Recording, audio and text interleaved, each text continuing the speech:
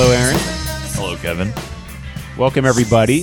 This is VW's Office Hours, a podcast focused on venture deals. Be Smarter Than Your Lawyer and Venture Capitalist by Brad Feld and Jason Mendelson. The seminal book on doing a venture deal. It's a must-read for any founder. It's great for startup lawyers, great for VCs, anyone really who's in the space who wants to understand how venture deals work. This book is incredibly helpful. So today we're talking about Chapter 5, Control Terms of the Term Sheet. We're going to break it down into 4 sections: Board of Directors, Protective Provisions, Drag-along Agreement, and Conversion. So, Aaron, let's start by blending this in with what we talked about last week, Chapter 4, which was Economic Terms of the Term Sheet. Or actually, last week we had 2 podcasts, right? We broke up Chapter 4 into 2, but we went through Economic Terms of the Term Sheet. So, Aaron, if you're a founder and you're trying to understand the difference between the economic terms and the control terms, what does that mean? Well, the economic terms are, the price and liquidation preference and all the pieces of the term sheet that I guess relate to money. Valuation being a huge one. Right. It's interesting because you say price. Well, you can't build price without valuation. And people generally think of price and valuation as 2 different things, and understandably they are. But they're completely related, and you can't have one without the other. And if you tell me the valuation and the number of shares, I can tell you the price. And if you tell me the price and the number of shares, I can tell you the valuation. So recognize that valuation and price, while 2 different numbers, they really represent the same thing. Right. But back to control terms of the term sheet. So, Aaron, okay, that's economic terms. What do control terms mean? Control terms are just, the pieces of the term sheet that relate to how the company is going to be operated. Yeah, and that's what people need to understand. We talk about control. Everyone automatically defaults to voting control. Well, voting control can mean a lot of different things. There's board control. There's control by different classes for different things or different rights and preferences tied to certain classes of units. There's control for common, control for preferred, control for certain activities, right? And control, as it relates to, having a certain amount of voting power that's needed to maybe veto something. That's right. So a certain amount, or the veto rights, as Aaron mentioned. Yeah, control doesn't have to be 50.1%. Right. It doesn't have to be positive control. It can be negative control. It can also be super majority. Right? A lot of people think that majority carries. Not necessarily. You will set different levels of consent that are required for different activities. Now, before we get into the control terms of the term sheet, I want to talk for a second about the 3 levels of management inside any startup, really any organization, because a lot of people don't understand this. The first level of management is day-to-day operations, and that's generally performed or overseen by the CEO or the president. The board and the shareholders don't need to be involved for those things. Those can be things like hiring and firing your basic employees. Key employees will probably be, or high-level employees will probably be hired by the board. But also the CEO or president might set pricing. It might, short-term strategy. We need to tap into our line of credit today to help cover payroll. We are going to buy this office furniture. We are going to purchase this software to use, or this computer equipment or hardware. There's tons of day-to-day decisions that are made without the influence or the watchful eye of the board or the shareholders. So your day-to-day activities controlled by the C levels of the organization. The next level of control, which is general strategy, strategic vision for the company, that usually comes from the board.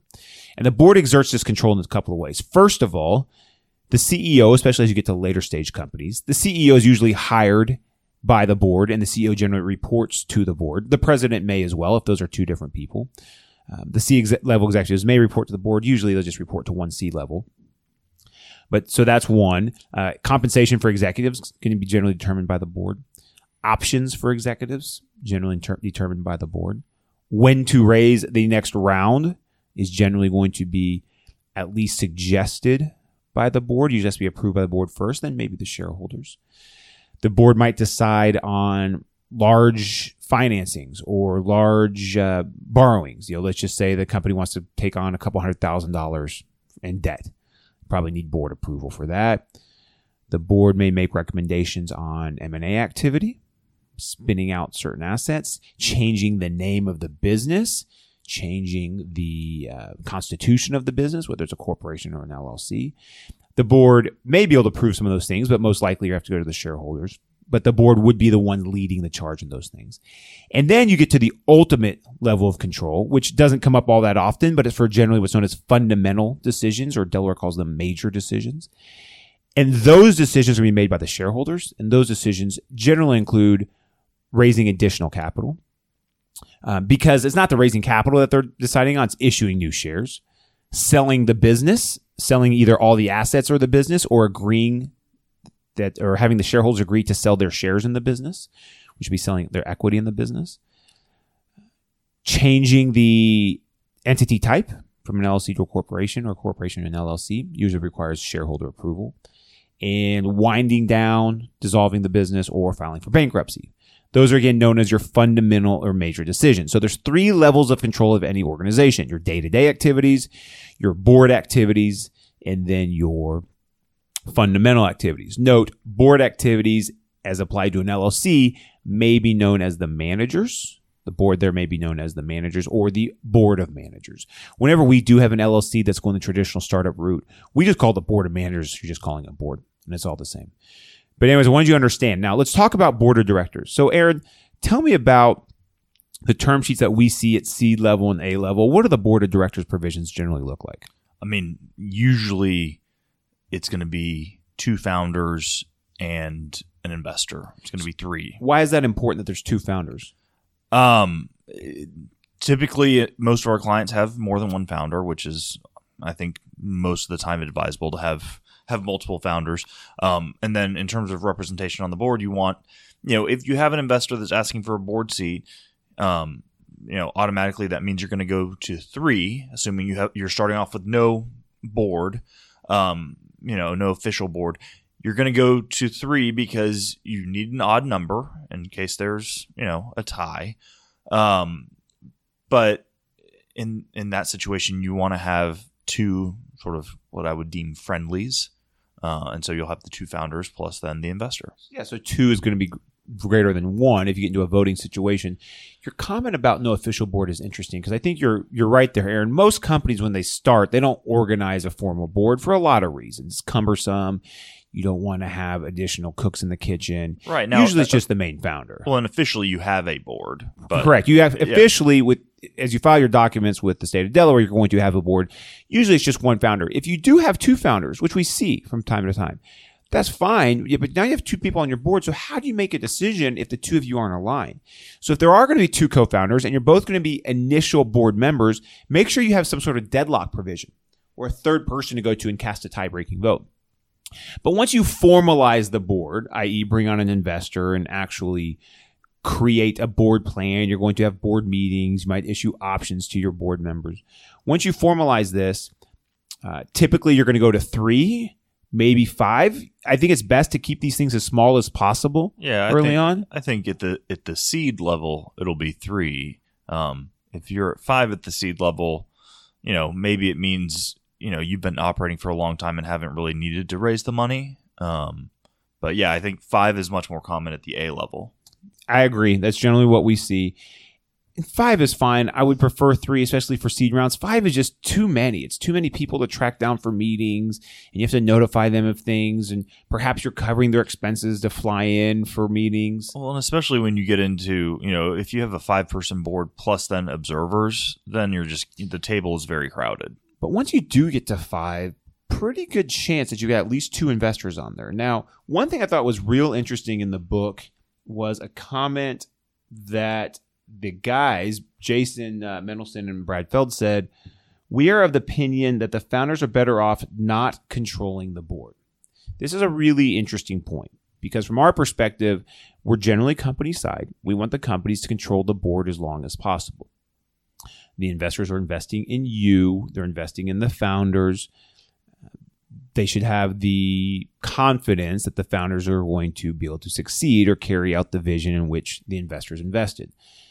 But these guys make the comment that maybe it's not so bad to give up control early on, which I think is helpful. I don't really necessarily agree with it. Now, later stage is not so much giving board control to investors, but it's keeping it independent, right? Keeping it so there's generally Aaron mentioned, you get to 5, you generally have 2 founders, 2 investors, and 1 independent or 1 industry.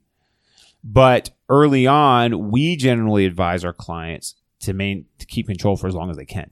That said, if you have good investors, giving up board control, not ceding it, but giving it up so that it's 2 and an independent is not necessarily a bad thing. Well, I think this all ties back to a couple of episodes ago when we were talking about vetting your investors. Mm-hmm. I mean, you should be comfortable with your investors to the level of, giving up control of the board in exchange for something. Obviously, you're giving up board seats usually in connection with a round of financing.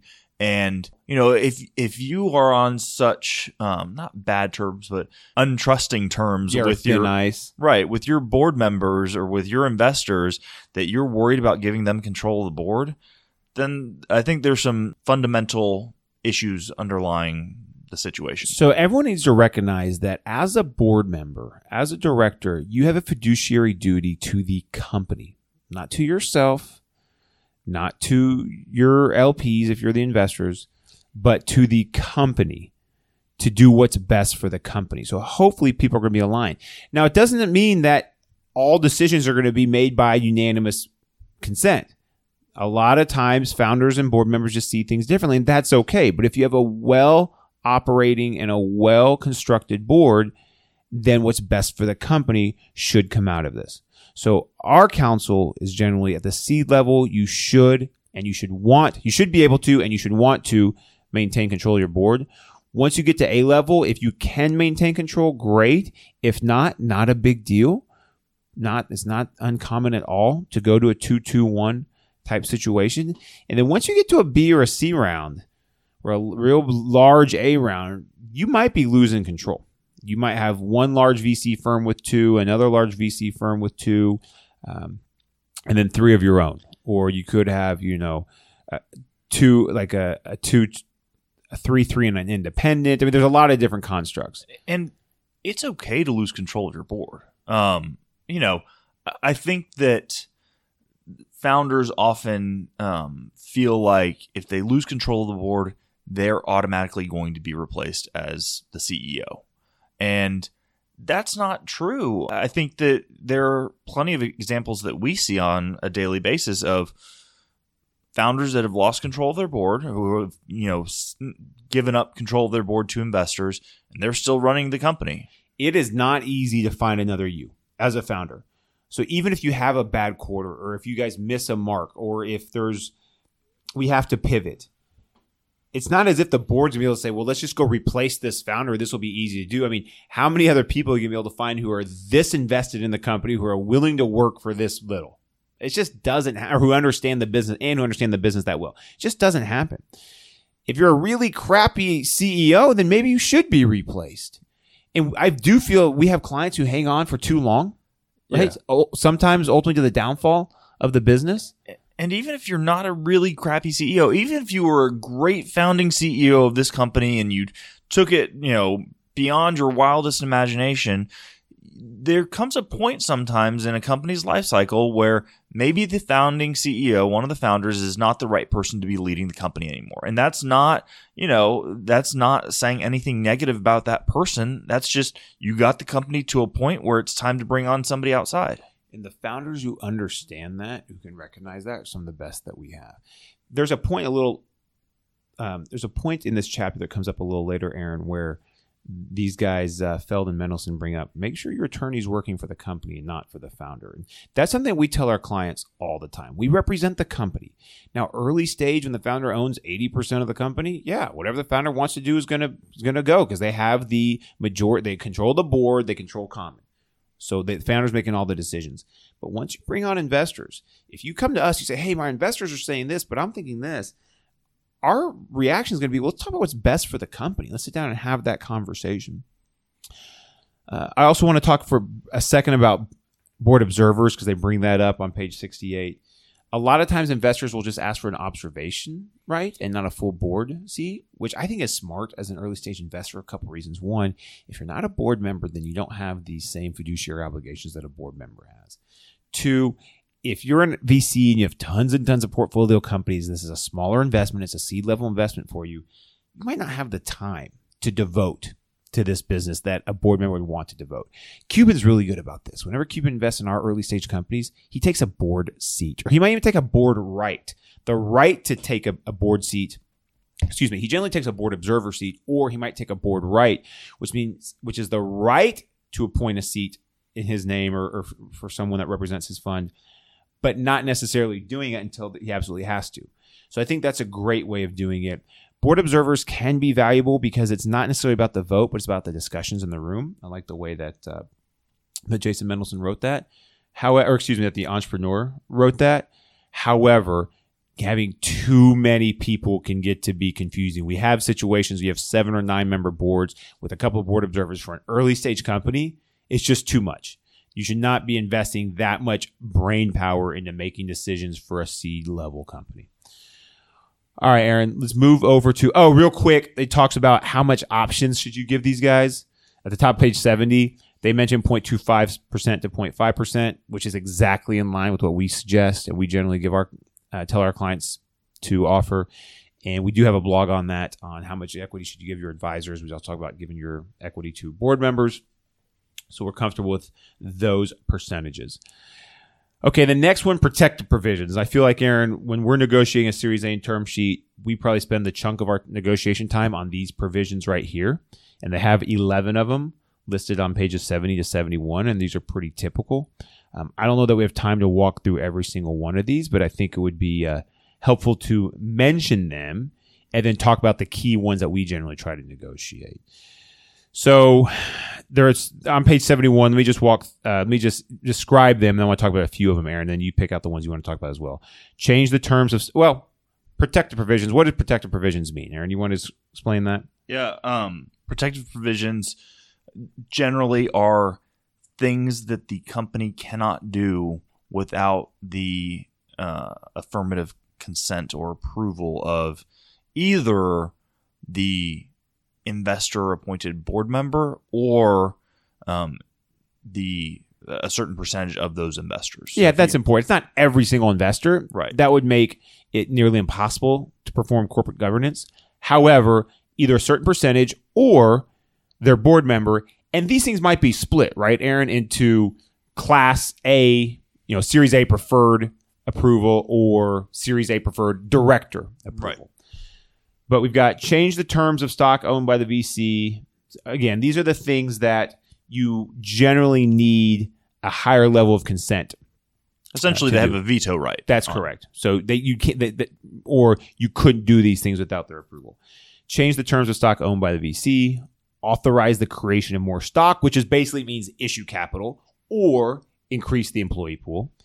Issue stock senior or equal to the VCs, which again is basically raise more capital. Buy back any common stock, sell the company. We talked about sell the company. I mean, you're generally going to get a larger level of consent for selling the company. Change the certificate of incorporation or bylaws. When would you change the certificate of incorporation or bylaws, Aaron? I mean, usually you're changing the COI when you are authorizing additional stock. For next round. Yeah. So this is just another way of saying you can't do another capital raise. Or if you're changing the rights or preferences of an existing. Yeah, so a lot of some of these could be seen to be redundant, but I understand why they have them separated. A little CYA. Also, certificate of incorporation. Remember, in Texas, we call that certificate of formation. Change the size of board of directors, pay or declare dividend, borrow money, declare bankruptcy, or license away the IP of the company, effectively selling the company without the VC's consent. All right, Aaron, a couple of these I want to go through. One, it says buy back any common stock. You can't ever buy back common stock? No, you can. You just have to get the approval of the VC. What's the typical carve-out we see in this? Usually it's if it's pursuant to a restricted stock purchase agreement or other sort of vesting mechanism, then that's going to be permitted. So I believe we've talked about vesting, but just to make sure, all of the founders and all of the employees should have some sort of vesting mechanism with their shares or their grants. And the early stage founders will generally have been granted their shares for some nominal price. So they actually own everything, but they're subject to repurchase from the company, so that if that founder exits the company prior to the meeting the different vesting criteria, the company will be able to repurchase some or all of those shares. So when it says that you can't buy back any common stock, the carve-out is actually in the full paragraph above, other than pursuant to equity incentive agreements with service providers, giving the company the right to repurchase shares upon termination of services. And just to clarify, the point of this protective provision is usually because the preferred equity has a liquidation preference. And so you don't want, if the company decides, hey, we're going to start buying back some of the equity of our founders, even though they haven't left, they're still here. Basically, you don't want to give the company the mechanism by which they can give some of the founders a payday ahead of the liquidation preference of the preferred. Right. You don't want them spending the company's money on things that's either not building the company or putting money back in the investor's pocket. So let's talk about, Aaron, sell the company, authorize the creation of more stock, or license away the IP of the company. Whenever we see these, we always try to put in a floor on these things. And this usually works. Sometimes we get a lot of pushback from it. It's really not market when we do this. I don't know why more people don't do it. But let's just simplify it to sell the company. So you have to get the VC's approval to sell the company. And let's just say that the VC invested a $10 million valuation and you get to a $50 million exit. And I'm hypothetically speaking, the VC's had a real poor year, or you're part of a vintage that's just a really nasty crop of portfolio companies, and you're the only real winner, and they're looking for you to be that 100x. And you get a $50 million offer, and you go say, okay, guys, we're ready to sell. And the VC's looking at you, and on paper, you're a 5x return, and they're hoping that you're going to get to a 50x return so you can return all their fund. And they say no. Yeah, I think, putting on my, reasonable man hat, I would like to think that if the VC's not having a great year, or, the fund is not doing that well, that they would see a 5x return and say, great, that's going to cover some of our losses. But maybe that doesn't happen. Maybe they really are holding out for a 100x return. And so if you can somehow negotiate and say, put into the protective provisions, if the company wants to sell and it's above $50 million valuation, then they don't need to get the VC's approval. That makes things go a lot smoother. Every time we've brought this up, we've been able to successfully implement it. It just depends at what threshold level. Typically, we'll start with a 3 or a 5x return. So if the investment value, if the pre-money value is $20 million, we like to insert a clause that says, all right, we have to get VC approval to sell the business or to raise additional capital unless it's above a 3x or 60 million or a 5x or 100 million. At that point in time, we don't need their approval to do so. And there's usually a number to which the VCs are willing to approve. But this puts in a threshold or a floor above which the VC just can't arbitrarily deny it. Now, let's just say that we did have that $50 million offer and it was a reasonable offer and the VC saying no. You might have other remedies. Yeah, and the other thing to keep in mind here is that normally if we try to put this floor in, it's not uncommon for the VC to come back and say, okay, but it has to be within 2 years. That's correct. Because that's true. You don't want to be holding on to an investment for 10 years and then they say, okay, great, we're going to sell for $50 million when you invested at $10 million. Yeah, if it's been, 10 years, that might not be the return they're looking for. This is the reason why it's helpful to have experienced startup counsel to negotiate these nuanced points. And I feel that the democratization of startup docs has had this effect to where people say, well, this is NVCA standard. And so founders just say, okay, it's NVCA standard. But the NVCA standard is being set forth by generally counsel to investors. And I don't have any problem with NVCA standard docs. They're fantastic. But there are nuanced points like this one, right? Like putting in a floor or a minimum exit threshold above which you do not need VC approval that are not in those docs. And you're not going to get that unless you have good experienced counsel on your side. So it's important to do that. Another one here is the... what was the other one? Oh, the issuing debt in excess of $100,000. Again, that's pretty standard, $100,000. But if we're 18 months past your investment round and you're doing $150,000 a month in revenue and you want to go into a new market and you need $750,000 or $1 million in a line of credit or a bank loan to do that, and you can get a bank loan, boy, do we really want, even if the VC's on board, but do we really want the hassle of having to call a meeting, put together a resolution? Hopefully it's not during the summer when the VC's traveling, right? Because they're spending the summer in Colorado and we got to get their signature on things. And I'm exaggerating the issues because the VCs that we work with in general, they're fantastic. We do get activist or concerned shareholder issues, but they're usually one-off shareholders. It's generally not institutional. So we don't have a whole lot of problem with institutional investors. But issuing debt in excess of $100,000, I don't know. If you're an A-level company, that is way too low of a threshold. You can usually negotiate that up. I also thought it was interesting what the entrepreneur said here on the next page when he or she was going through, all right, this is what I think about each of these. And it was pay or declare a dividend. And the comment here was, you'll never have to worry about this. Right. No, if you are in a position where you're able to pay or declare a dividend, that money's usually going right back into the company. So these protective provisions, these 11, we rarely see more than these. Every once in a while you do. You might get specific individual carve-outs or references to individuals in the company. You can't do this, or you can't appoint this person, or raise founder salaries, stuff like that. But we typically see these 11 at a seed level. You might see 5 or 6, right? They're usually not so thorough. But these are pretty common. Let's talk about who has protective rights and multiple classes of protective rights. Some of the most excruciating drafting that Aaron and I go through, or wrangling or herding, if you're talking about herding sheep, is when you have multiple classes of investors and they have different protective provisions. The drafting can be very complicated, and then trying to execute on that drafting, right, or operate the business can be even more cumbersome. So if possible, get everyone into the same class. Not always possible. But if possible, or not necessarily the same class, because they're going to have different classes, but the same protective provisions. Group them for protective provision purposes. So you can say, we need a majority of the Series A and Series B in order to do this. That'll make your life significantly easier. Majority of the Series A and Series B combined. Acting together. Yeah, not as a single class. Not a majority of Series A and a majority of Series B. That's correct. Acting together as a single class. Yes. They'll be separate because they'll have different original issue prices, might even have different liquidation preferences. But for voting purposes, try and keep them together. I would rather give in on other things, redemption rights, maybe even liquidation preferences, because mechanically having those guys vote together as one can really, really simplify things. When you get to that next round, you get to that exit. All right, let's talk about drag. Yep. I thought they did a really good job on drag here. They really got in depth, more so than I would have expected them to. Typically, we look at drag as the ability of a group or a class of shareholders to drag everyone into it. Now, this is important because you're just never going to get 100% of the people to agree to anything. Nope.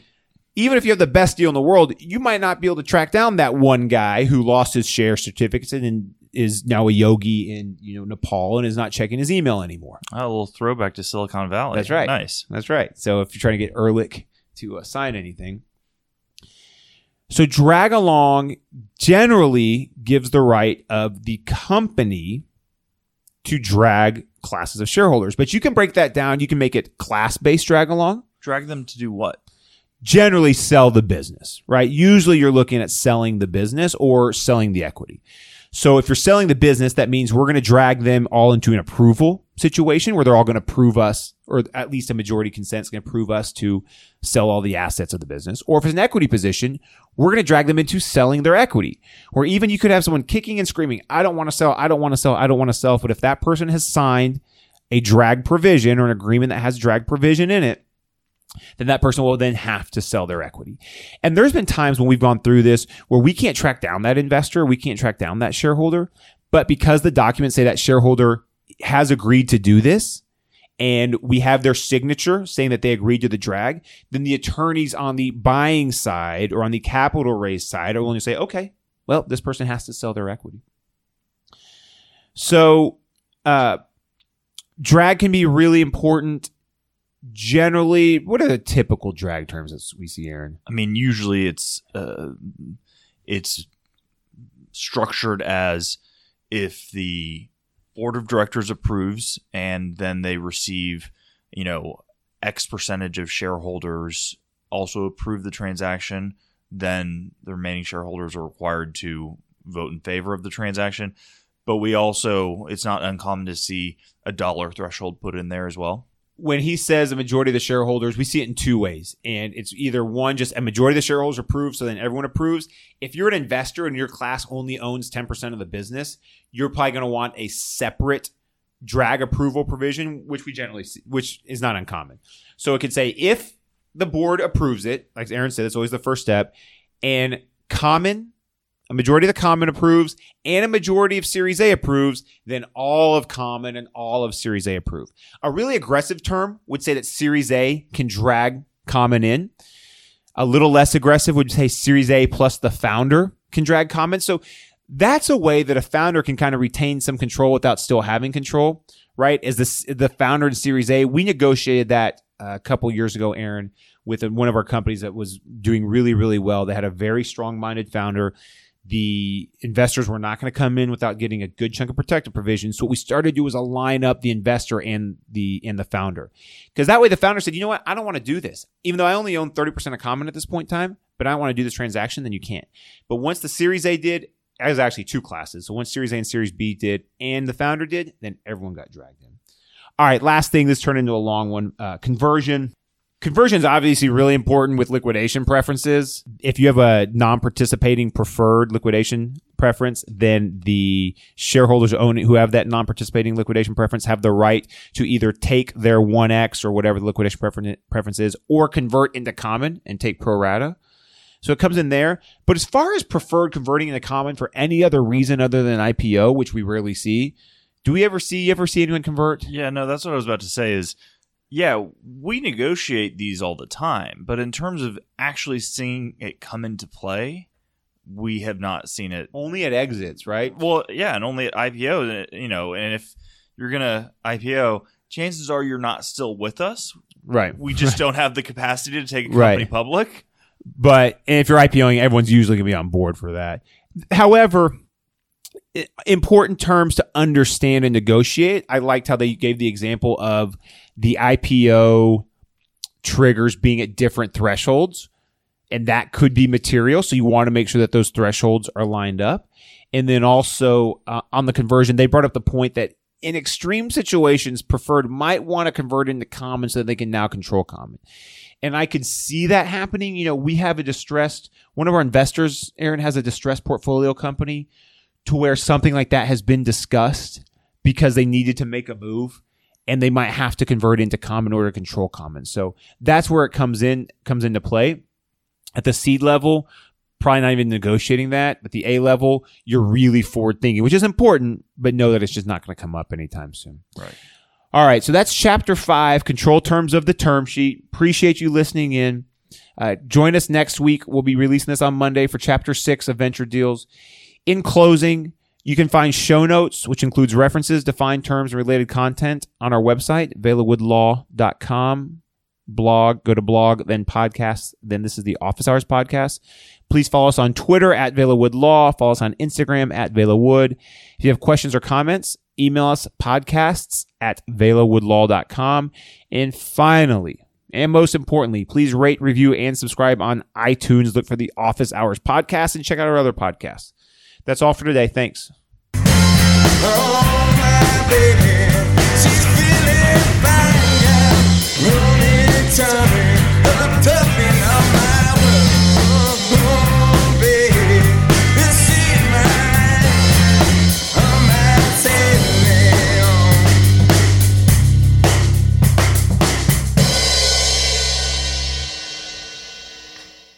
All VelaWood podcasts are recorded in our Dallas office in Mockingbird Station. You can find all of our podcasts, including Office Hours, 3 Things, and Silicon Valley Review, on the iTunes Store. For questions, comments, or suggestions, email us at podcasts@VelaWoodLaw.com.